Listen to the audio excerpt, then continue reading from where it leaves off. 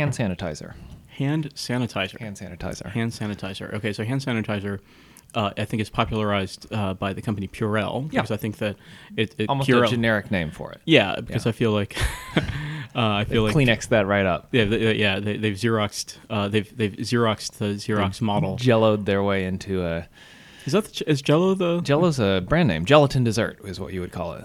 right? But okay, Yeah, okay, Jello. Yeah. Jello's a brand name. Jello, Xerox, Kleenex, Purell. Purell. Yeah. Okay.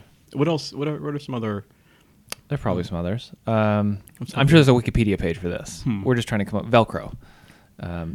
The Army calls it hook and loop fasteners, which is like a very, bureaucratic way of putting it.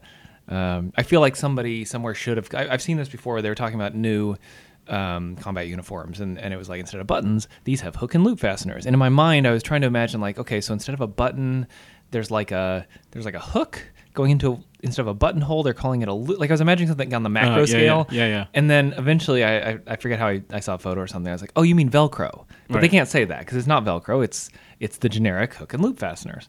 And then apparently they're going back. They're either... Those are too loud, which, like, in a combat scenario could be very bad if you're sneaking around and you got something in your pocket that you need, and then it's like... Right. Oh, he's over there. Shoot him. Yeah. So, Wait, what's that hook and loop fastener sound? I yeah, hear? exactly. What is it? What gave him away? It was the hook and loop fasteners. Is there a toddler taking off his shoes? Right. Who's ripping up papers? So anyway, there's probably others, but the one we're talking about is hand sanitizer. Hand sanitizer, aka Purell. Yeah. AKA hand sanitizer. Do you remember when it first came out? I remember this being a thing. Like, it was what feels like fairly recently. Like, when I was a child, this didn't exist. They didn't have these all through...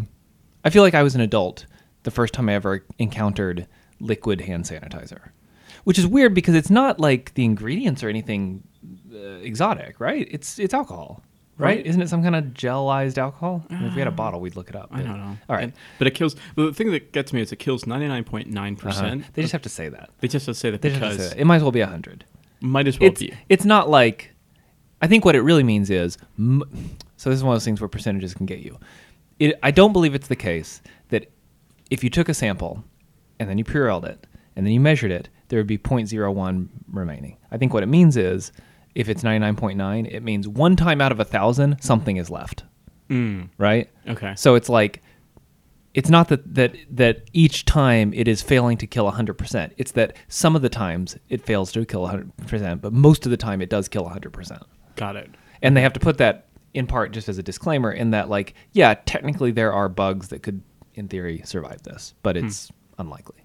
And but for some reason, I think I when I first saw the kills 99.9%, I almost thought that was like a competitive pitch, like a versus a what? value proposition, thinking that compared to those other hand sanitizers that it only kill 98% or something. I mean, I think it's sort of framed that way, even though there's no competitors who are like, hey, we kill 90%, and then Purell comes along so like, well, we're 99%. Like the Walgreens brand hand sanitizer and the Purell hand sanitizer both kill the equivalent amount. I think they're both are. I think they're equally. They're basically the same. It's like it's like the Walmart Jello and the or Walgreens Jello and the Jello brand Jello. You know, they're virtually identical. So Purell. I'm sorry, hand sanitizer. It definitely. I'm not enforcing that, by the way. You can call it Purell. Yeah, sure. I mean, but it definitely feels like a. It's definitely a part. It's permeated the culture. I feel like it's become. You see dispensers in places, for example. Yeah.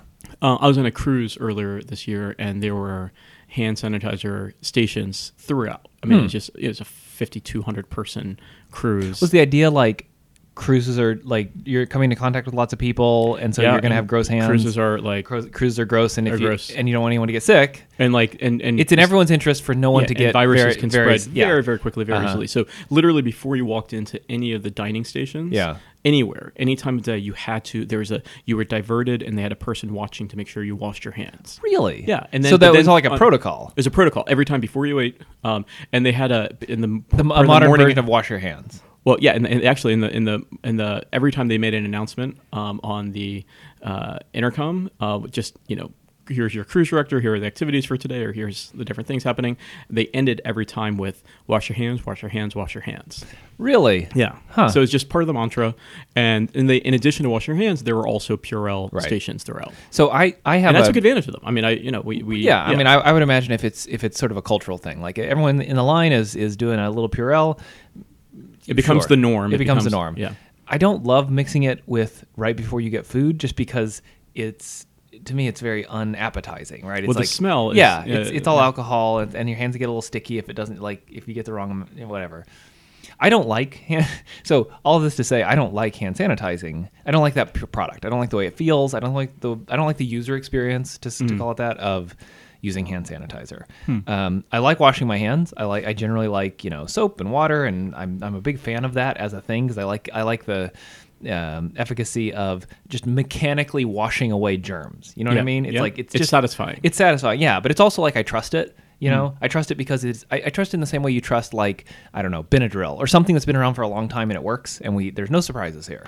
Whereas hand sanitizer, I guess alcohol's also a fairly well-known quantity, but washing your hands, it's great. And usually if you're using modern soap, they have some kind of fragrance and they smell nice or whatever.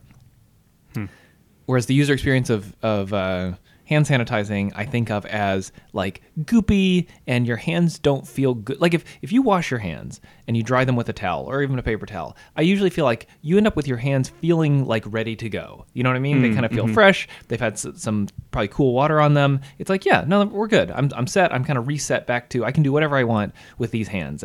Writing or shaking someone's hand or opening a door or whatever.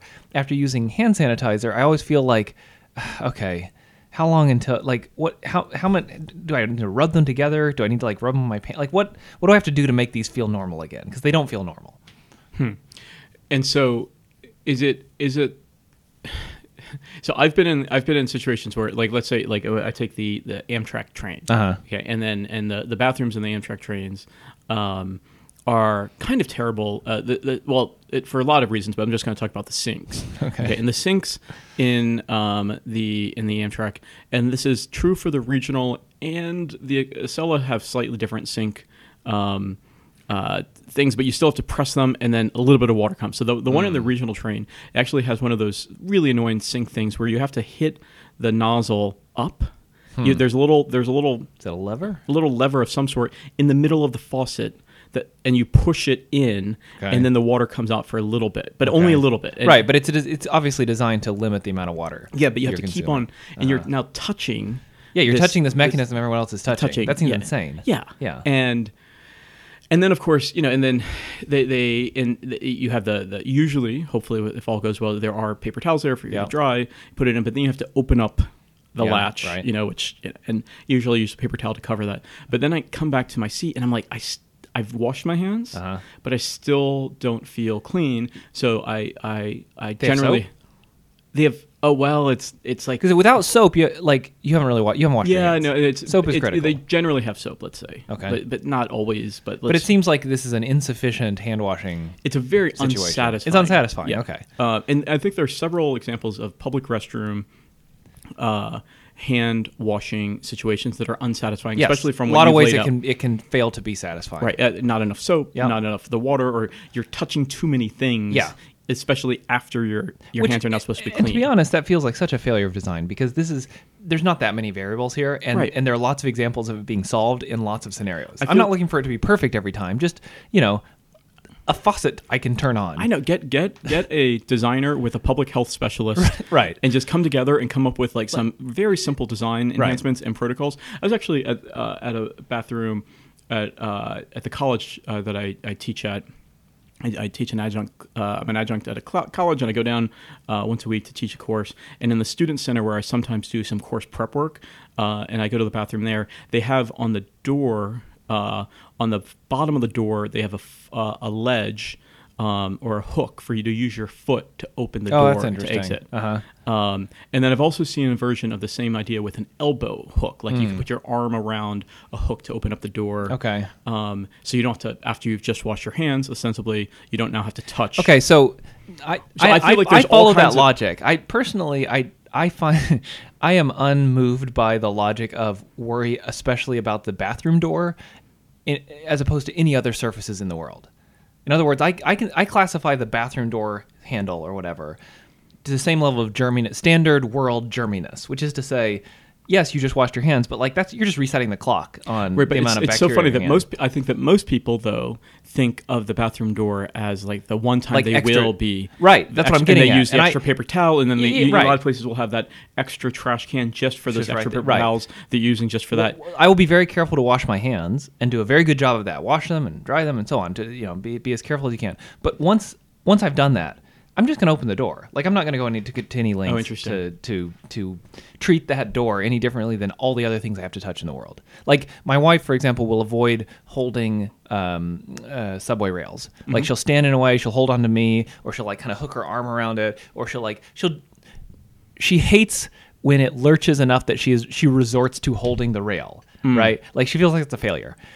Whereas I consider that so much effort for so little payoff. Like, just hold the rail. Like, right. you're going out of your way. Like, yes, I know. Like, hold the pole. Hold the pole. What am I calling it? The rail. I mean, it's not a rail. You're saying it's a pole. It's a pole. All right. So I'm using the wrong term. Because when you're saying in subway rails, that means. Oh yeah. The rail. Okay. So there's the first rail. There's the second rail. You hold the third rail. It's a terrible day. Anyway, yeah, the pole. Yeah. The pole. The handle. The strap. If you will.